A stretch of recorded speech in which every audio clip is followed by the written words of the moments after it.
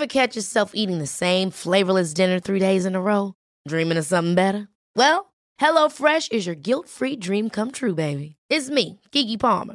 Let's wake up those taste buds with hot, juicy pecan-crusted chicken or garlic butter shrimp scampi. Hello Fresh. Stop dreaming of all the delicious possibilities and dig in at HelloFresh.com. Let's get this dinner party started. Hey there, it's Michelle Norris. I'm host of a podcast called Your Mama's Kitchen. When I travel, I'm usually looking for a way to find a taste of home when I'm not at home. And one of the things I love to do when I am at home is entertain. And Airbnb allows me to do that. When I was in California recently, I rented a house that had a great kitchen. And when we were sitting around the table, we were all thinking, we're in someone else's house. Someone could be in all of our homes as well. If you have a home, but you're not always at home, you have an Airbnb. Your home might be worth more than you think. Find out how much at airbnb.com/host.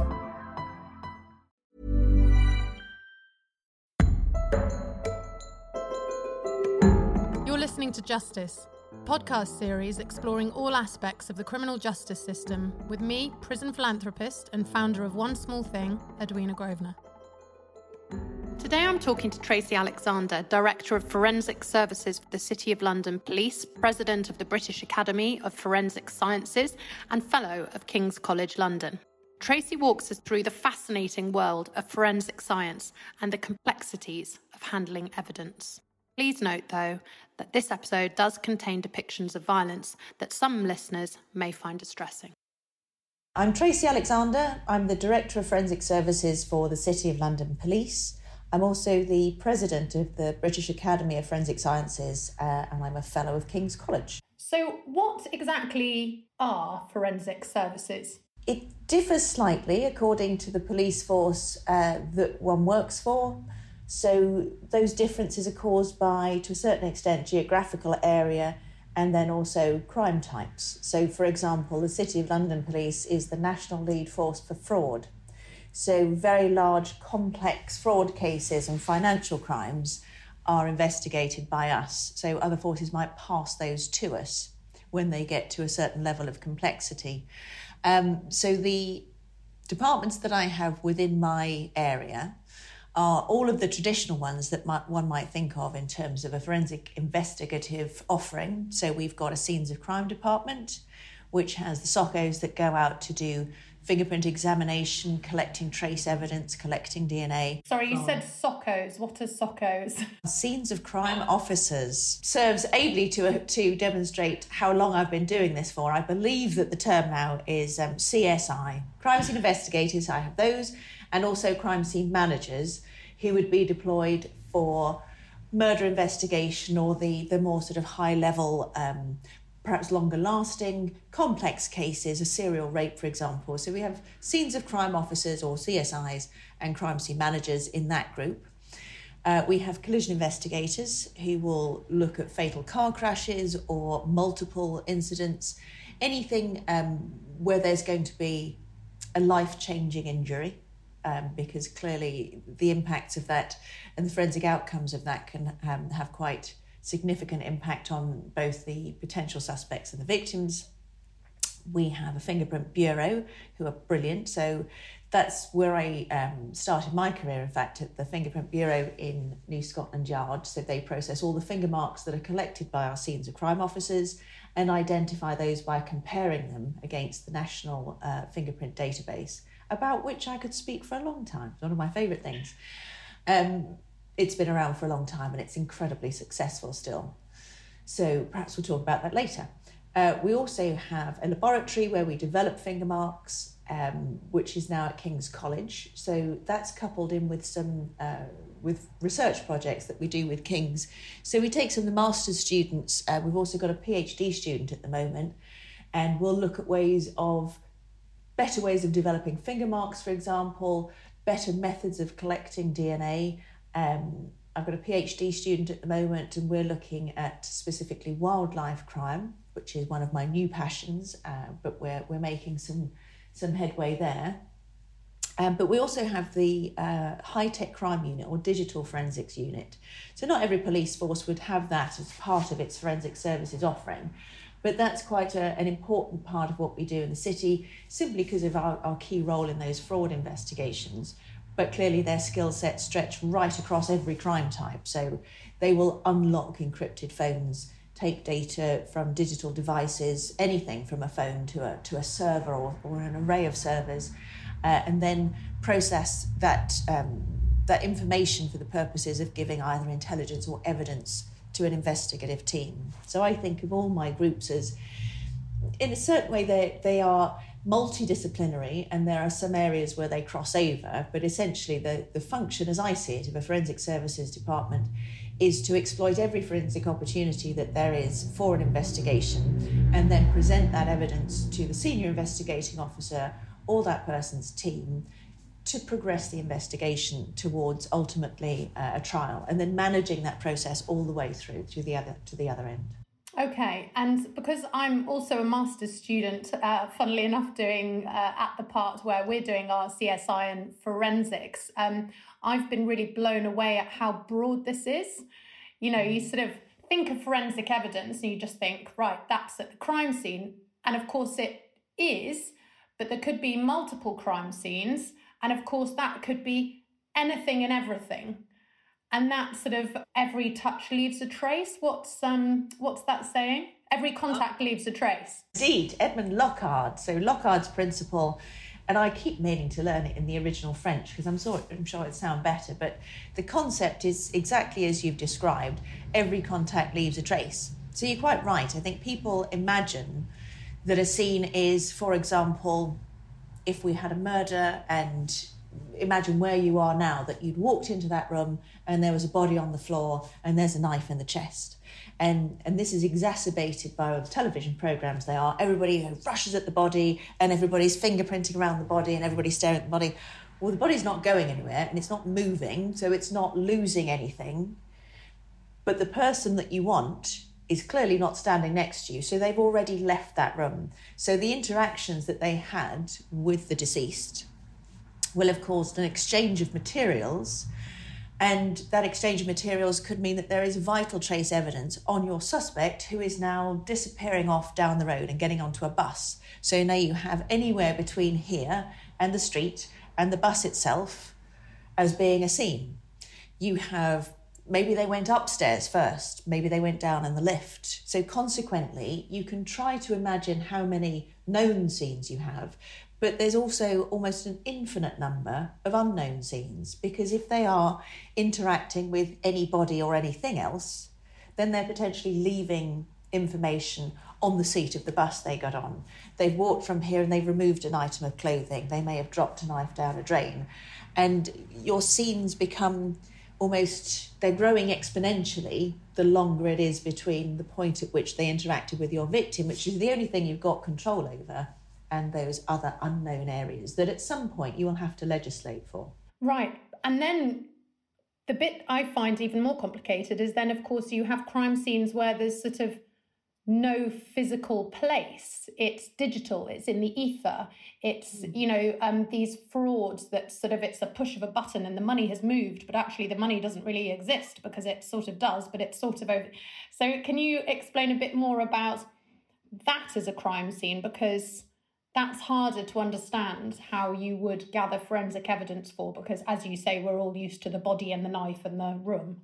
Yes, that's tricky, because obviously then there are again infinite varieties of how people decide to commit crimes. At the moment, it just goes to show how any crisis will bring out the best and the worst in people. So there's this massive flood of people defrauding individuals by selling false cures for COVID or false vaccines, or going around actually injecting people. So there's all sorts of frauds.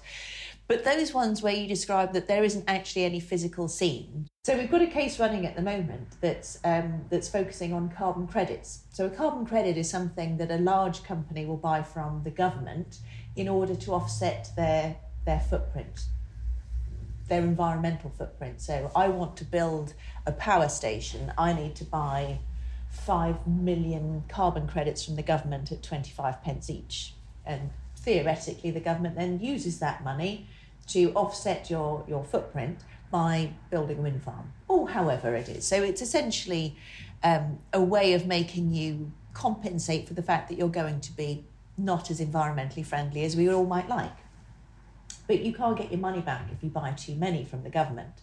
So there are a few unscrupulous individuals who then buy the excess from the company and sell them to other people as if they were an investment opportunity. And they'll say, oh, buy these. Do you want an investment that's both green and guaranteed to go up? And obviously lots of people in very good faith will think, well, yeah, I would like to invest some money and I would like to help the planet. So yeah, I will buy them. But then they'll sell them at £6, £7, £8. The thing is they can't go up because should a different company want more carbon credits, they'll just go back to the government and get more at 25p. But you can see how that might be a feasible story. So then who was involved in that and who's actually the perpetrator of that particular crime? So you know who your victims are because they're the people who've invested and have lost their money. They'll never be able to sell those. They can't sell them to anybody else. So money has gone somewhere. But it will go to a broker who might have done that through a company, who might have done that through a series of different people, all of whom are registered with the Forensic Services Authority. So it looks all very legitimate. But then where did they get those carbon credits from? So you have this network of people, and the trick is to be able to chronologically show it started, as best we can tell, here with this guy. He emailed this person. He then contacted him. So you've got phone records, laptop emails, Excel spreadsheets, tons and tons of data, and you need to be able to try to put that together in a way that is both disclosable to the defence, because they have to have a chance to defend themselves, and disclosure legislation in this country is really tricky and complex. So you need to be able to put it together so that somebody can defend themselves against it, but also so that the jury can understand it, because it gets complicated and they need to make a determination on who is actually to blame for this, because the guy who bought the carbon credits can say, well, I just bought them, I didn't say they were going to go up. And the guy that's then selling them on to the public can say, well, he told me that they were. So you need to find some kind of physical evidence, which is usually maintained within an email chain, a text, a WhatsApp. But until you've researched all of those things, you don't know where it might be. So those kinds of investigations take years. Right, so they're harder, are they, and take longer to unpick because of the cyber sort of nature and because everything's online. But also because there are often so many people involved. I think the way that people think of forensic investigation, it's usually in the way that a drama is presented on TV, as in one person's dead and one or two people are responsible. In these sorts of cases, in these complex fraud cases, there are lots of victims and there are lots of, I will say, guilty people, but there are stages of guilt and there are ranges. And then you need to make your determination, as in, is it in the public interest and do I have the resources to try to investigate all of those people? Or should we just try to go for, this is going to be easy because we know that they sold the stuff. Should we try to cut this off at the source and go all the way up and potentially lose the whole thing? Because we know we can prove it against these people. Are we going to get a win if we go right to the top? So those are all the kinds of determinations you make. But I appreciate, even as I'm saying it, and I get very excited about this stuff, it's not as sexy as in, ooh, would you look at that blood spatter? Great, well, he must have been holding a knife and then it's moved in this direction and at this angle and then that's spattered over there and then, oh gosh, there's a footwear mark in another body fluid, and where does that go? So, but you need all of it, in particularly the more crimes are committed, and we've seen such a rise lately when people haven't been able to go out. Burglaries have gone down, but the online frauds have gone up, just simply because people are stuck at home, they've been complying with lockdown, they're keeping themselves safe, and they're trying not to get fined for being where they shouldn't be. So they're doing the same, there's the same amount of criminal activity, it's gone online at the moment. It will be interesting to see if it goes back. Right, yeah, because we're very adaptable as human beings, aren't we? So if the only way to commit the crime is from your house on your computer, if you're lucky enough to have one. Then, so my next question is really around evidence gathering. The point of it is obviously to prove that a crime has been committed and maybe by who. But could you talk a little bit about the importance of gathering good quality evidence and how that evidence, when it's taken from a crime scene, its sort of journey to court, and how important that process is? Yeah, I will try. So shall we stick with our body on the floor with the knife? I think probably. So we've described already that we've got our multiple scenes, and we've got our known scenes and our unknown scenes. So one way to think of that is, how many resources have I got and how big can I make my cordon? And then let's deal with the outside areas first, simply because ideally you do everything simultaneously, but you never have enough people. So outside it could rain and I could lose something. We've stopped the traffic out there because we think our guy went left out of the door. We've got CCTV or we've got a witness. So we've stopped the traffic, we're holding things up, we're inconveniencing other people. Let's deal with our outside scenes first. Right, instruct those people working on the outside areas to move gently in, and you might be asking for a fingertip search, or you might be asking for a photographic record of what you've got. Everything needs to be recorded before you've actually changed anything. So all of that can be happening outside. Inside, when I've decided, okay, I can now focus on what I've got in here, what's going to be my quick win? What are the primary things that I need to find out? Thing A is, who is our deceased person? Because you may not know that. And clearly, if you know who that person is, that's going to help a lot in terms of who potentially might have interacted with them in the last hour, day, however long it is you think since when they died. So consequently, you need to know who that is, and then what's my best way of finding out who plunged that knife into their chest. So the best way of doing it, you would think, okay, who's handled it? So you want some kind of interactive touch evidence whereby you can search it on a database. And the only things that are searchable that will give you a name are the National Fingerprint Database and the National DNA Database. So I will just say, with a caveat at this moment, that because there is so little funding at the moment, and because almost all forensic analytical provision in the UK is now in private hands, in private labs, and their focus is, let's make as much money as possible, let's not do everything there is. Forensic investigation has changed a lot over the time that I've been working in it, whereas our opportunities for forensic evidence are very, very narrow. So the labs that we can submit evidential material to won't have their own fibres expert, they won't have a footwear mark expert, they won't have a tool mark expert. They will contract one in if you really demand it, but the cost of those things is phenomenal. So sadly, the focus is usually on finger marks and DNA, because those things, if you get a finger mark or you get some DNA, you can search it against a database, it will give you a name, and maybe that's the best way to get the information that you need. It will certainly be the quickest way to give you a name so that you can give information to officers to try to arrest that person as soon as possible, particularly if you think that there's a risk either of them harming somebody else or themselves as a result of what's gone on in the crime scene that you can see. Therefore, you think, right, I want to focus then on the knife that I've got, but it's stuck in our guy's chest.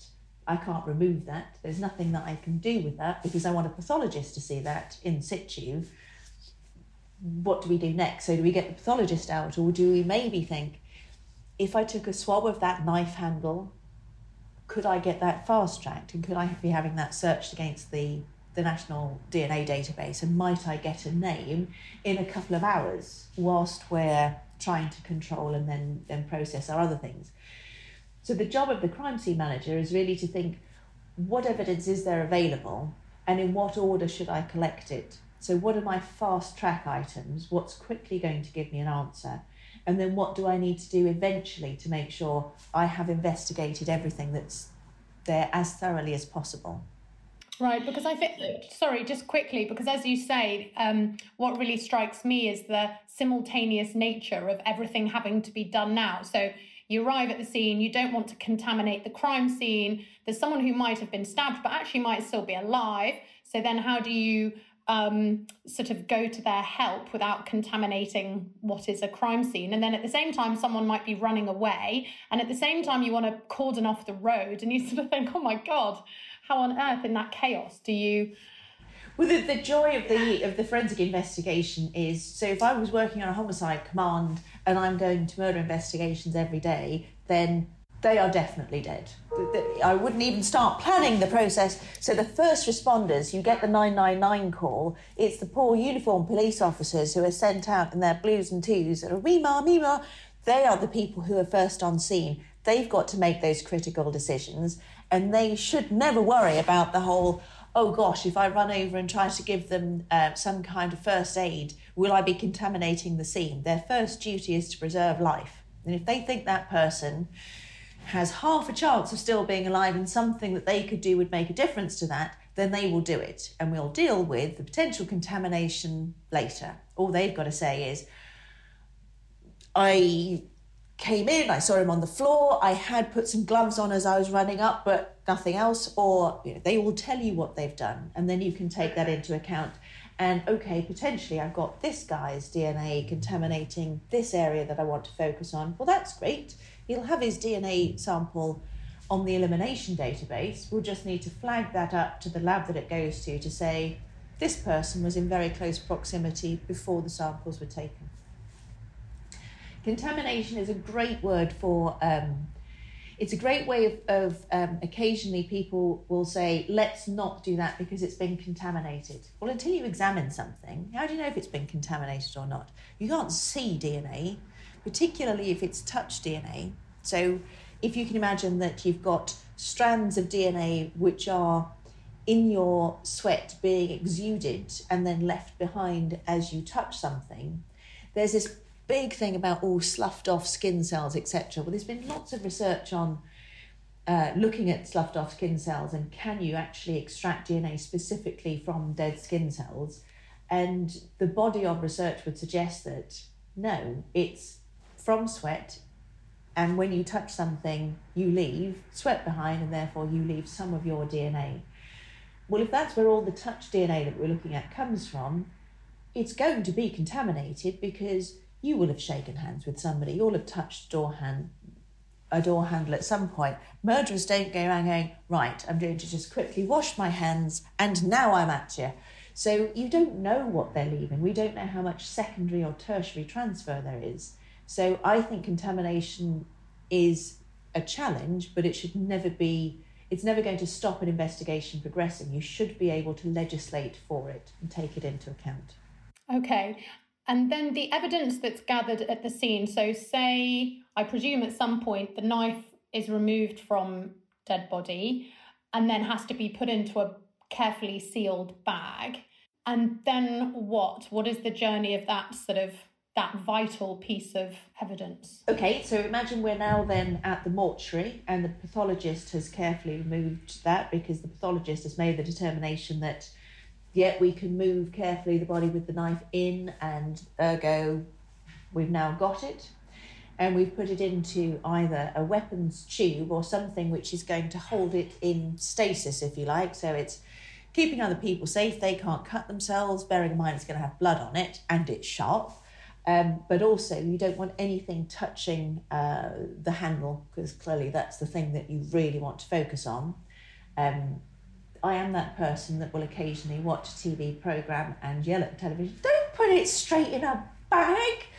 Everything's going to come off on the inside of a bag. But it's got better as the years have gone on. I've calmed down, but the number of television programmes have gone up. So the chances of my seeing somebody getting hold of a bag and just going, there you go, somebody might cut themselves on that, and all the finger marks are going to rub off before it gets anywhere.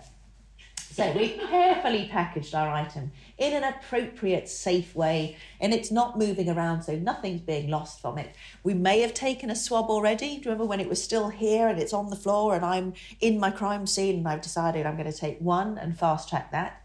Clearly now we've got an opportunity to work on it really carefully. So in my force, I would send that to one of the analytical providers that I've described, and I would ask them to carefully sample that handle, and they might do that with a series of either different types of swabs or mini tapes. There are all sorts of ways of doing this. It will depend to a certain extent on the substrate or the fabric of the handle. Is it rough? Is it smooth? Do they think that a swab, like with a fine point, will that get everywhere? Where we want to go for the touch DNA of the person that's handled it, bearing in mind that it has probably got some of the blood that's splashed up, and we don't need to look for the victim's DNA here. We're just going to focus on the guy that's held onto it. After that, I'm going to want it to come back to me for a full sequential treatment in my chemical enhancement laboratory to get every single bit of ridge detail that we can in terms of finger marks. Right, and the ridge, just to focus on that bit, that's the tiny, tiny little ridge, is it not, in between the lines on your fingers? Yeah, if you look at the ends of your fingers, you'll see that you've got patterns that will either go round and round in a circle, or they will loop off to the left, or sometimes just flow from one side to the other. So the raised bits are the ridges, and then between that you have furrows. So you can imagine if you touch something and your hand is slightly damp with sweat, you'll be leaving a latent or invisible impression of those finger marks on the surface. So imagine we've got our knife handle though. You've asked somebody to swab that, and swabbing involves getting a cotton tipped something or other and squidging it up and down. But you don't want them to swab all the ridges off because you don't know where they are yet. So you'll have to be asking the first people to look at it, perhaps with a light source examination, to see if they can see with different wavelengths of light by changing the contrast colour of the handle itself. Can they see where there's any kind of ridge detail, and then just do the edges of that before it goes for its full sequential treatment? So they've taken some swabs. It then goes for its treatment, whereby you will apply a sequence of chemicals in the appropriate order to develop those latent ridges that are either in the water constituent of sweat or the oily constituent of sweat, or there might be some amino acids. There are all sorts of different things that you apply to the surface, and you will build up the best set of finger marks as you possibly can, record those with photography, and then you could, or certainly we do, go back and maybe swab where you can actually see that detail is.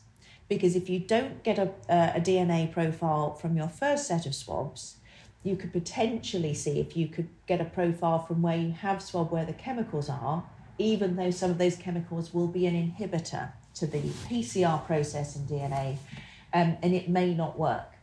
You can also try to remove the chemicals once you know where the actual ridge detail is, and then swab underneath, if you like.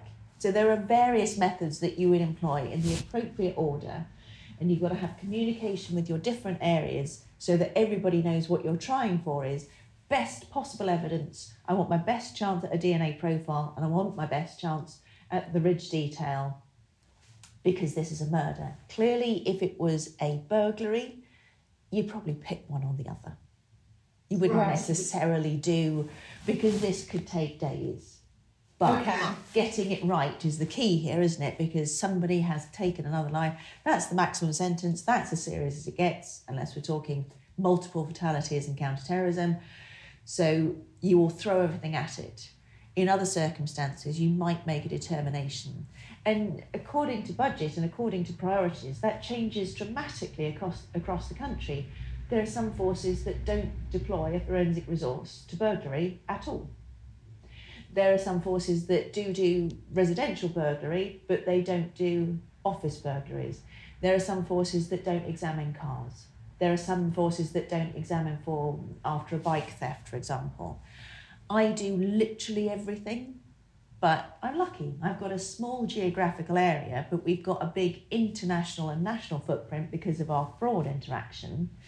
But the actual number of exhibits and things that we'd need to do is relatively small compared to every other force. So I think I have the luxury of doing everything and doing it, which is to my mind, properly, to properly serve the victims of crime that come within my jurisdiction. Other forces don't have that luxury, and you've all got to work out how much money you've got over the course of the year and what your priorities are. So it becomes a little bit of a juggling act. So then going back to the sort of knife and the fingerprint, then I can't really remember, but I seem to think that we all have had our fingerprints taken, haven't we? Because that's how they end up on the database. No. How does it work? So when I talk about the National Fingerprint Database, it's a criminal database. So when you are arrested for a recordable offence, your finger marks are taken. So in the old days, that would be ink and print. And now it's done on a platen glass, and those ridge detail from the whole of your hand is recorded automatically. Occasionally, that marvellous machine, which is in every police station, will break down, and it's like people have forgotten that you could just get some ink and do it the old-fashioned way, but I'm getting old. So one way or the other, there is either an ink set or there is this platen glass set of your whole hand when you are arrested. A DNA swab is taken from the inside of your cheek. It's called a buccal swab because those big muscles on either side of your face are your buccal muscles. So you have a swab taken from inside there, and that is sent for profiling, and then that's added to the National DNA Database. So the fingerprint database was started roughly in 1901 at New Scotland Yard with Sir Edward Henry, who worked out a way of cataloguing finger marks. So you could have them in a physical collection, and you would be able to search, like you can search for a book in a library using the Dewey Decimal System. You would know where those fingerprints were. So before you were able to digitally search, or without having tons of people to search the physical manual collection, everybody would learn that system, and you'd have lots of people running around, taking a pile down, searching through them, and doing it all by hand. And I am old enough to remember doing it. But obviously, at some point, they took all the fun out of it. So those have now been, all of those old sets have all been scanned on, and there is this wonderful national system. Ident One contains those images, and it is all searched. So a 10-print set, as in a new arrestee who was arrested this morning, will be searched against the whole database, which is a little over 7 million sets of fingerprints with no human interaction whatsoever, and it all works beautifully. Okay, and that's to see if they have previous. Exactly. But what if they haven't ever done anything, but they might have just killed someone, they just don't match up, so it's just harder to pin them to the crime? So say we've got some marks from our knife, from our crime scene, and we've got finger marks that we've collected which are searchable. You search that against Ident One, but nothing comes back. That mark will stay there, and if that person is arrested at a later date and a new set is added, there will be every so often a shuffle round, if you like, and everything is searched against everything else, and consequently at a later date that person will be identified. But if they're not on the database at the time when you add your crime scene mark, they won't be found. Same is true for your DNA profile. So if you can imagine that the fingerprint database was started in 1901 and it's just over 7 million, the DNA database was started in 1995. That's just over 6 million. So it's caught up a lot, and it's by far the biggest database per capita in any country in the world. So the next two biggest are China and the USA, and they sort of occasionally vie for position in terms of who's got a massive DNA database, but neither of them have compared to us. So China and the USA have something like 1.6% of their population. We've got 10% of our population on our criminal databases.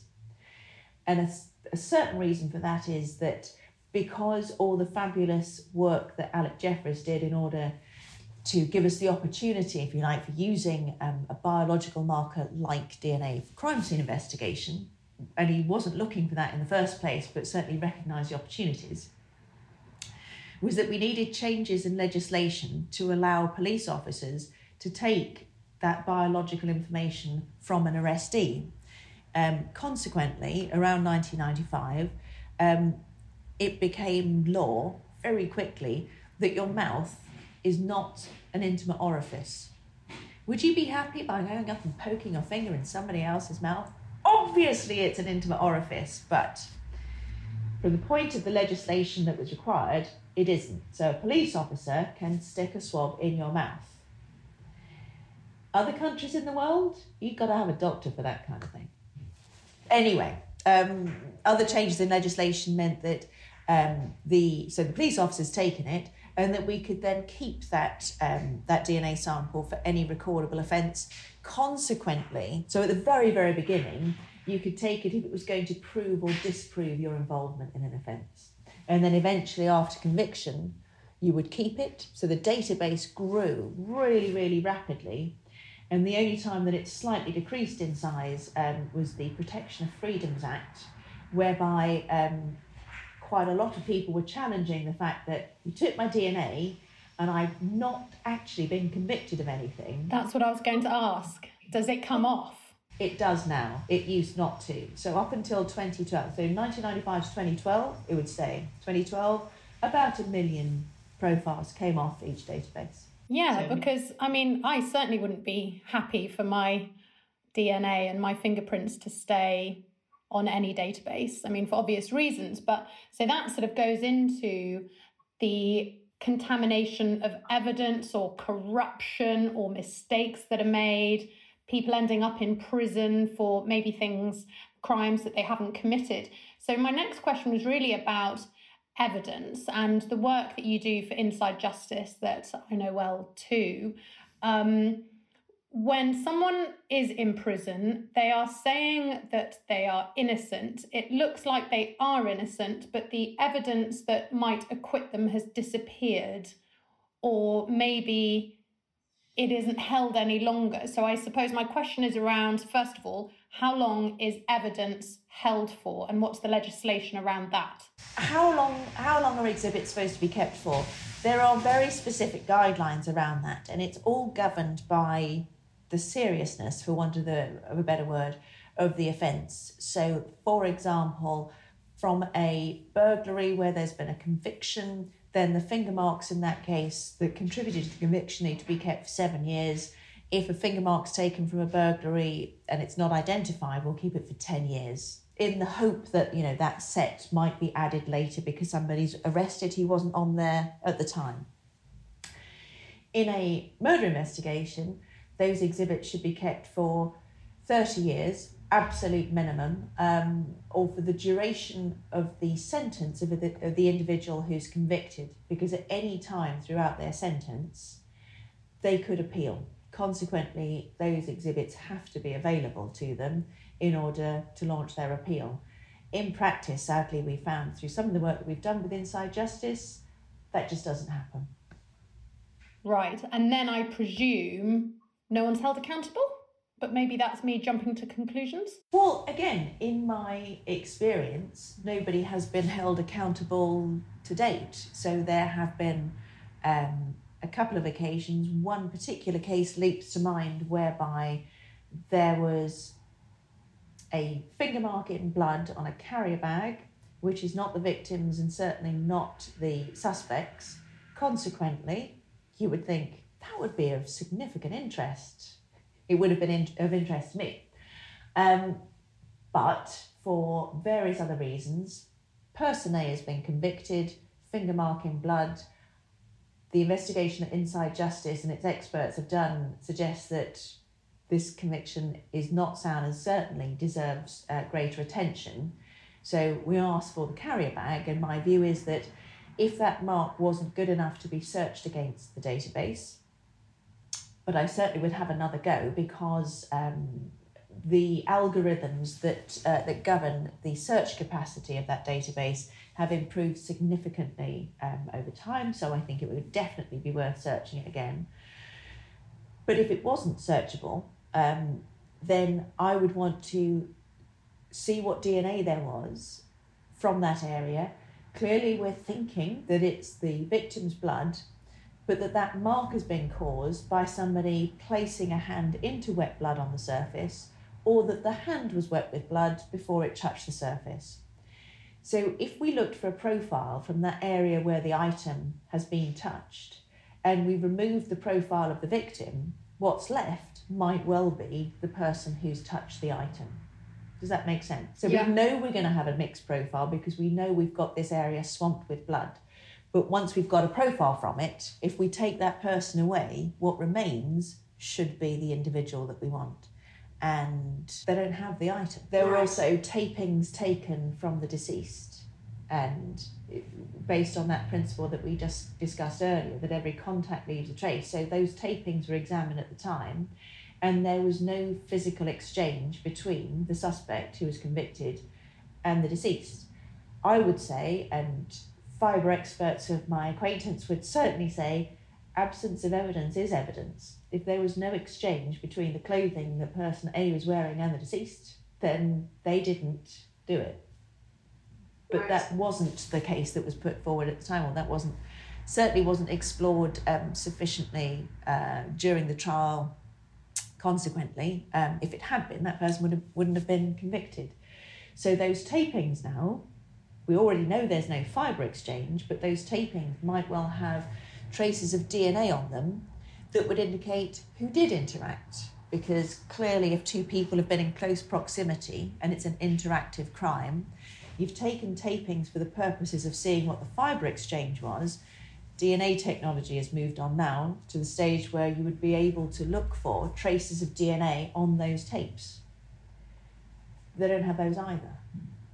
So from that point of view, our investigation is rather stuck. So from the rather gloomy point of view for this guy at the moment is he will probably serve the rest of his life in prison simply because the exhibits that should have been held by the police force that should have been re-examined or should have been able to be re-examined in order to launch an appeal just don't exist anymore. But nothing is going to happen about that. And not that, I'm sort of always on a witch hunt, but I am interested in accountability and sort of good governance and good leadership, because often these things happen when those things don't exist. And I suppose you can't make the fall guy the head of that particular police force, because you could be getting rid of a very good leader who actually wasn't around when the exhibits went missing, right? So it's difficult to maybe historically put in the accountability, would you say? You're absolutely right that this is a long time ago and the chief of that police force may well have never even heard of the case. My concern is, though, that without there being some kind of action as a result of what's happened in that case, this could be happening all over. This could be happening in all sorts of cases. Certainly there is a significant problem with the rules around disclosure, and I mentioned how complex disclosure in this country is earlier. The difficulty with disclosure from the purpose of trying to launch an appeal, as you're approaching your trial, so you've been arrested and charged and you're going to court, at any point through that process and throughout the trial, you have access to literally everything that the prosecution is going to put forward. And you can have your own experts and you can have it examined separately and you can get a report that might challenge the prosecution experts' concept or their interpretation of the results. And at appeal, if you appeal straight away, you still have access to all of those items, etc., etc. If you don't, post-conviction, you have no automatic right to those exhibits, because the rules of disclosure don't apply post-conviction. So somebody's been convicted and they've gone to prison, and then they think, oh, hang on, I think, for example, DNA's moved on since my trial. They didn't test all of those samples at the time. Maybe if somebody tested them now, they might find somebody else. I think digital investigation has moved on. They couldn't see anything from those CCTV images. Maybe now they could tidy those images up. There is no automatic way for that individual to be able to have access to those items in order to get those new tests done. Disclosure doesn't apply post-conviction. Consequently, they are stuck. If they ask for those exhibits, the answer invariably is there has to be new and compelling evidence for you to be able to launch a appeal, you don't have any new and compelling evidence, and they'll say, no, but it might be on that swab that wasn't tested, it might be on that tape that wasn't looked at, it might be somewhere in there, that will be described as a fishing expedition, and you don't have any new and compelling evidence, so you can't go to appeal, to which they'll say, yeah, but the new and compelling evidence might be on those exhibits. Yeah, but you can't have the exhibits unless you've got new and compelling evidence. And they are caught in this hamster wheel of you can't get hold of a thing in order to show that the thing might be there. Oh dear. Oh dear, indeed. So I would say that there needs to be, and I've obviously simplified this a lot. You looked into the legislative description. It's not exactly like that, but I think for the purposes of people who are not involved in this, immersed in the world of how forensic evidence is put through a court process and then an appeal, that's a summary. So, if you get angry letters saying, well, that's not exactly right, for the purposes of this conversation, that is exactly what happens. And consequently, I think that there is a public perception whereby people assume that if you're wrongly convicted, you can get that sorted out. You really can't. It's practically impossible to get to appeal. If you look at the statistical information around how many cases have been referred by the Criminal Case Review Commission, I think they launched some statistics the other day. The percentage is tiny, but also the number of cases that have been referred to a laboratory for further testing was something like 17. I can't remember exactly. It was a small number. And one of my colleagues said, 17 a year, that is not a lot. They said, no, not a year, ever. Oh my God. Since they were set up. And that's the Criminal Cases Review Commission, who could insist on a police force handing over exhibits for retesting. They have the powers and authority to do it. But for reasons never thoroughly explained to me, don't.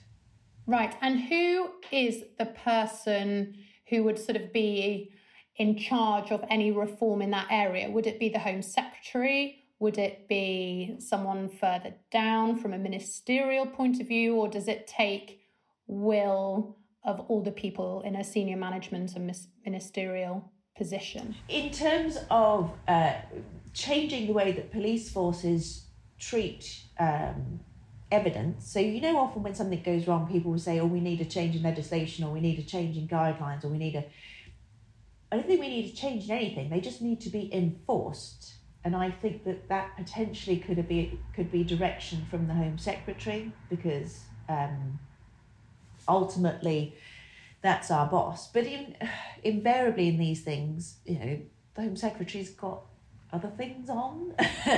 So it almost feels as if it needs to be a force by force, gradual approach, getting the buy-in from each senior leader, that they will then make sure that their own force is complying with the guidelines and regulations that already exist, rather than it coming top down.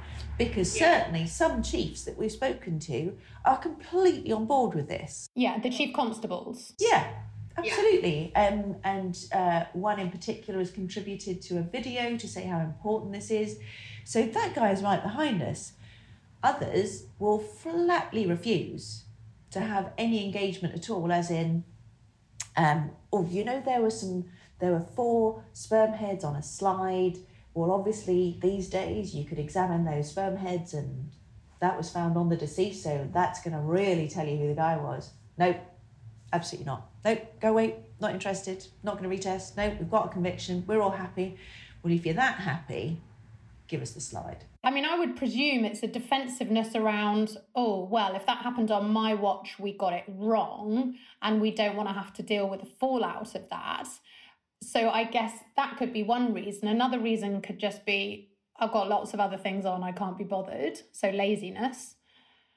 Do you think it's sort of one thing or the other, maybe a mixture of both, or something else I haven't thought of? In the case of the latter example, if people are thinking that, then how wrong can they be? Because at some point we are going to find a way through this legislative minefield, and we will get exhibits and they will be retested where they exist, and we will be able to prove it. So why not just say, as many police forces do, well, going to cost you a lot of money or it's going to take you a lot of time, but all I've got to do is hand these bits and bobs over. Okay, if you're willing to take possession of them, sign here, please. On your own head be it. Off you go. Let us know how it goes. And then if they've got it wrong, they have been open, transparent. They've given the people who want to reinvestigate every opportunity to do so. They've been supported. They haven't been obstructive.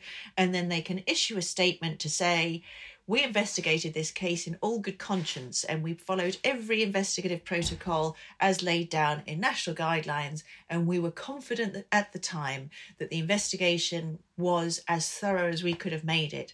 Subsequently, we found out that this investigation and the conviction had been brought into question. We immediately handed over the exhibits that we had in our possession, and the second investigation discovered that.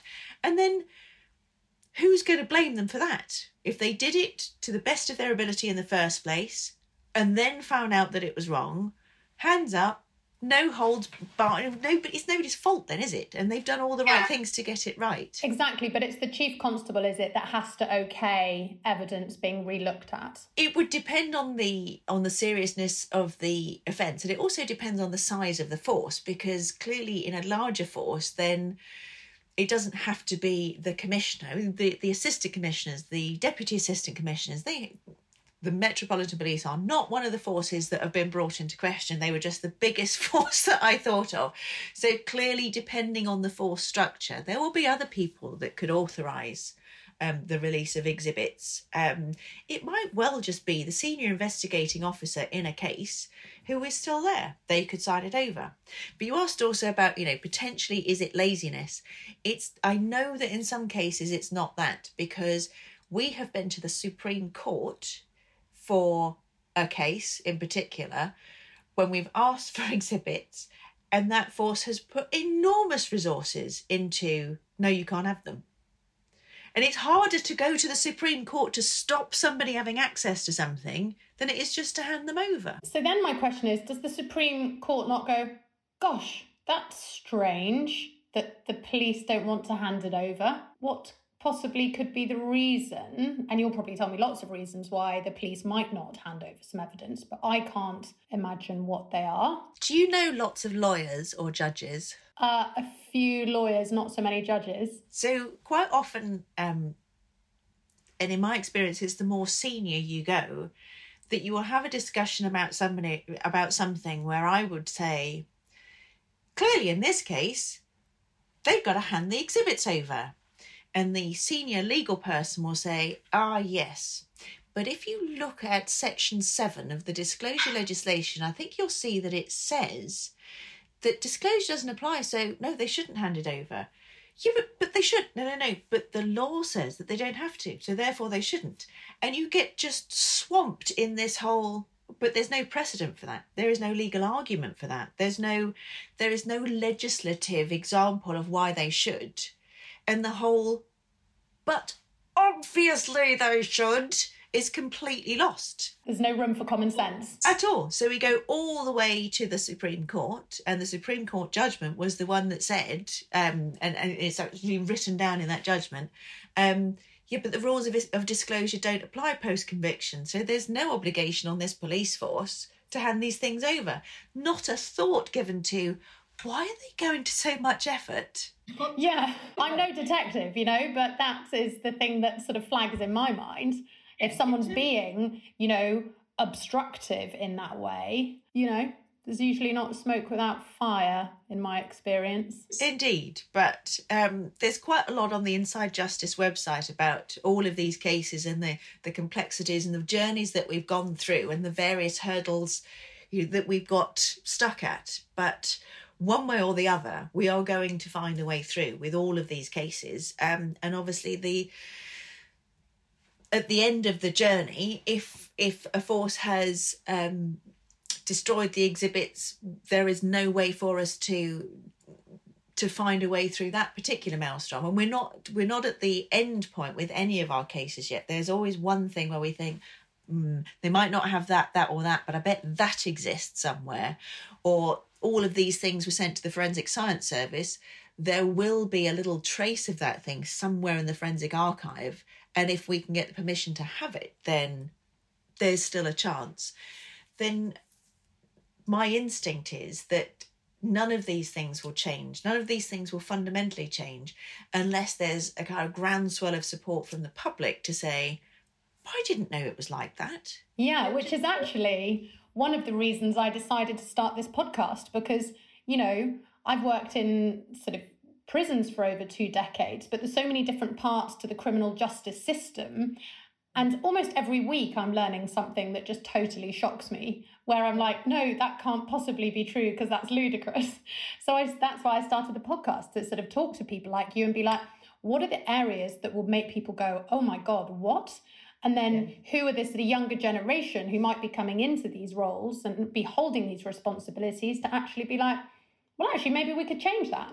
And, you know, and hearing from people like you about, well, how would we change it and who is responsible, who is accountable, I think is really important for people to hear, because usually we hear about these things through the radio or the newspapers, which is quite one-dimensional at times, should we say.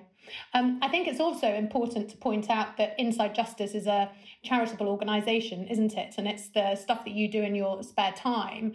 So it's amazing that there's charities out there who are fighting with great expertise from people like yourself and others to try and prove someone's innocence, and that's amazing. Yeah, and I also think that it's a strange reaction from some of the police forces and from the Criminal Cases Review Commission. Why would they think that any of us have any motive, as opposed to, we just want to make sure that this conviction is sound. We want to make sure that every available investigative avenue was explored to its fullest extent. And people will often say, why do you do it? You work for the police.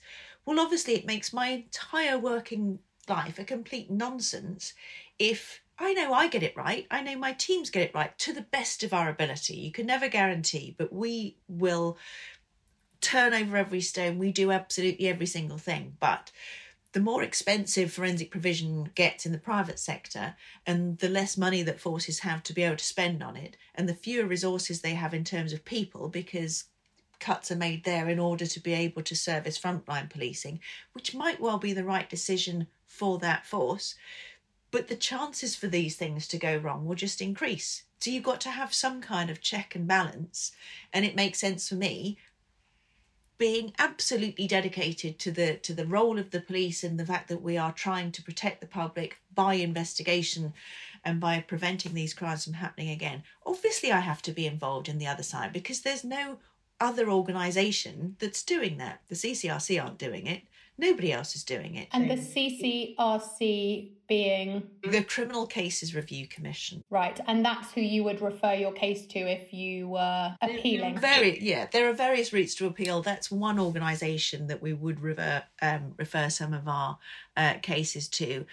But as I said earlier, their record so far for cases being referred by them to a laboratory for further testing is something like 17 in their entire history. So we have our issues with them too. They have the authority to take exhibits from a force for the purposes of reinvestigation, but they are also keen to quote that sounds like a fishing expedition. Well, if you don't have automatic right to the exhibits and you don't think the exhibits were tested the first time round properly, then we're paying for it. What's wrong with the fishing? Exactly. It's not going to cost you guys anything. We're doing all this for free. We've got retired High Court judges, we've got solicitors, barristers, we've got retired police officers who are in very senior positions in the Met. We've got intelligence analysts. We've got wonderful forensic scientists in all ranges, fibres and genetics and blood pattern analysis. We've got lots of people who give a lot of their time to getting this done properly, and we wouldn't do it. It's not a hobby. There's a definite need for this to be done. Yeah, exactly. And what would your advice be for people coming up who want to get into this line of work? They want to get into forensics. I appreciate forensics is a hugely broad topic, and we've only scratched the surface or barely even done that. What would your sort of advice be to someone who was thinking about moving into this world or an undergraduate? I think the first thing to work out is what is it that you want to end up doing, because we've sort of scratched the surface a bit, but in our crime scene example of our murder on the television, there's one person who will examine the body, perform the post-mortem, comfort the families of the victims, sleep with the senior investigating officer, take the finger marks, profile the DNA. Potentially in a murder investigation, there are hundreds of people involved, and each of them will be performing a very specific task. And a small team of people will be reviewing the CCTV evidence, but there might be so much of it that that's all they do. They never see what happened with the DNA or the finger marks or anything else. The people in the Fingerprint Bureau will be profiling and trying to match all of the fingerprint identification information that they've got, and you could have one or several people on that simultaneously.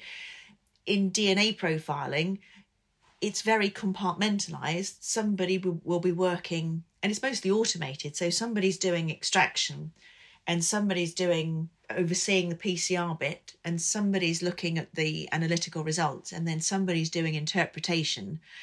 So I want to work in forensics is so broad that you really need to think, where do I want to be? Okay, I was wondering whether when you sort of become more senior in your career and you might end up as a crime scene manager like you were for the homicide command, whether you are then more multidisciplinary and you can sort of, well, I'm sure you just are from the experience that you've got anyway, aside from your specific expertise. Yes, but at that point, by the time you get to the stage of being a crime scene manager, your role is managerial and strategic.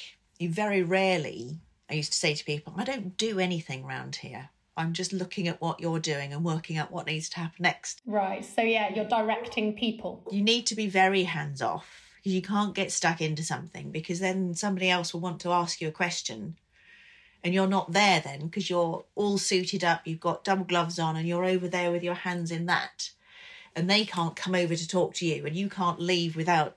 So you've got to be away from it and directing and strategic, and be available then to be talking to the senior investigating officer, giving them updates, changing the strategy according to the investigative needs. So at that point, you probably do know quite a lot about all of the different disciplines that you're directing, but it's not something you need at the beginning of your career, because maybe your career path is not going to take you to be a crime scene manager. Maybe, you've got different skills to you. So I guess my recommendation would be, if you're interested in forensic investigation in general, that a pure science is always going to get you somewhere. And if you decide by the time you've finished your degree, forensic investigation is actually not what you want to do after all, you can use that pure science for a number of different things. So if you did chemistry, for example, you could end up working in toxicology. And obviously toxicology is used a huge amount in forensic investigation. It's every suspect's blood alcohol, what drugs were in their system, how many of those are metabolized by the time they were arrested, what was the influence of those chemical substances in their body at the time when this attack took place.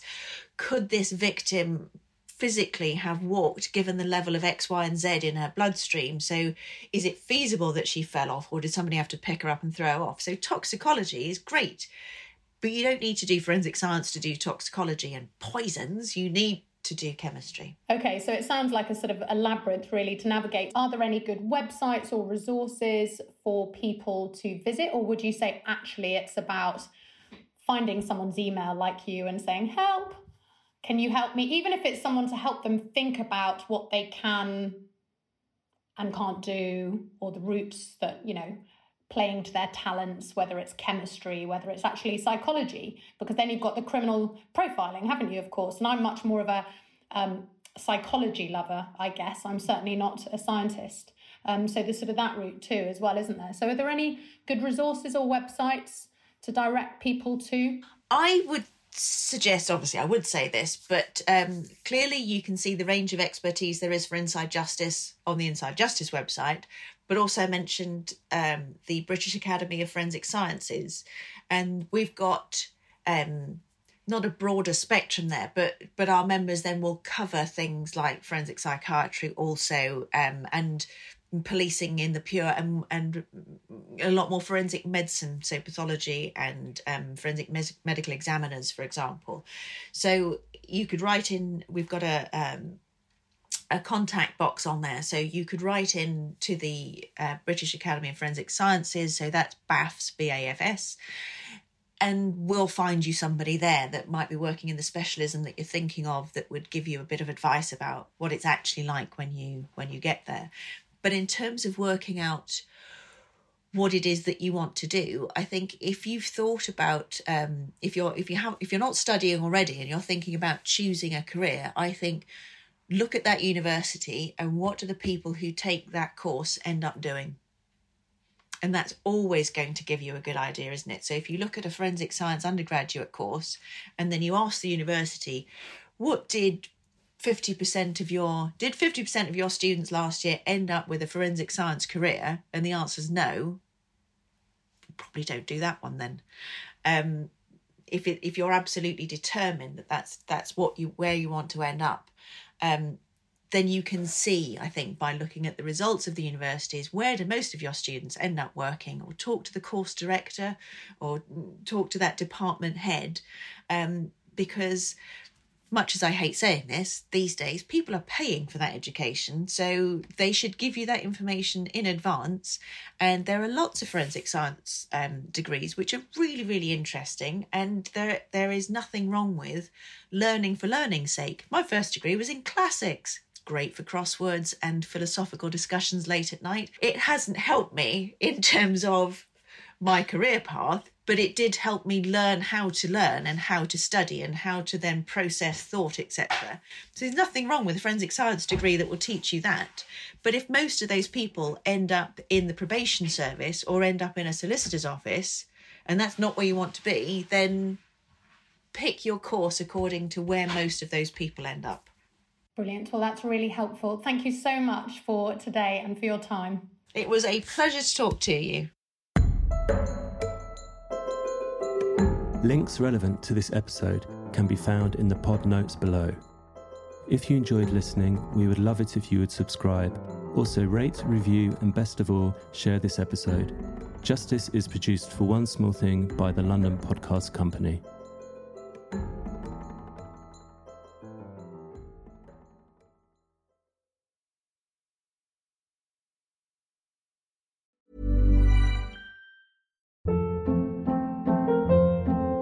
Hold up. What was that? Boring. No flavor. That was as bad as those leftovers you ate all week. Keke Palmer here, and it's time to say hello to something fresh and guilt-free. Hello Fresh. Jazz up dinner with pecan-crusted chicken or garlic butter shrimp scampi. Now that's music to my mouth. Hello Fresh. Let's get this dinner party started. Discover all the delicious possibilities at HelloFresh.com.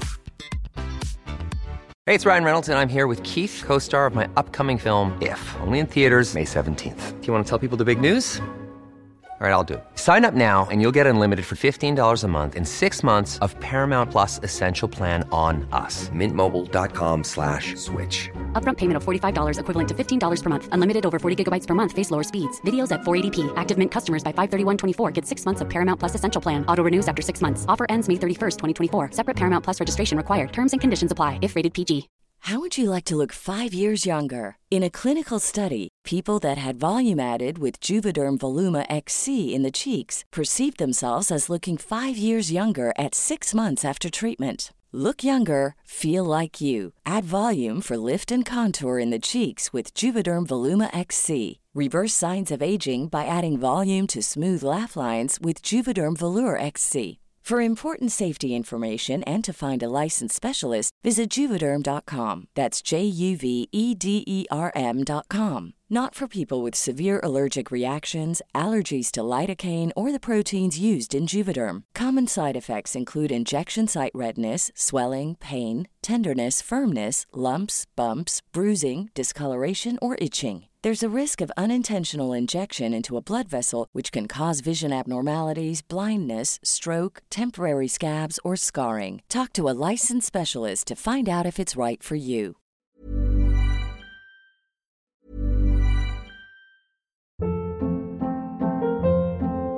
Hold up. What was that? Boring. No flavor. That was as bad as those leftovers you ate all week. Keke Palmer here, and it's time to say hello to something fresh and guilt-free. HelloFresh. Jazz up dinner with pecan-crusted chicken or garlic butter shrimp scampi. Now that's music to my mouth. HelloFresh. Let's get this dinner party started. Discover all the delicious possibilities at HelloFresh.com.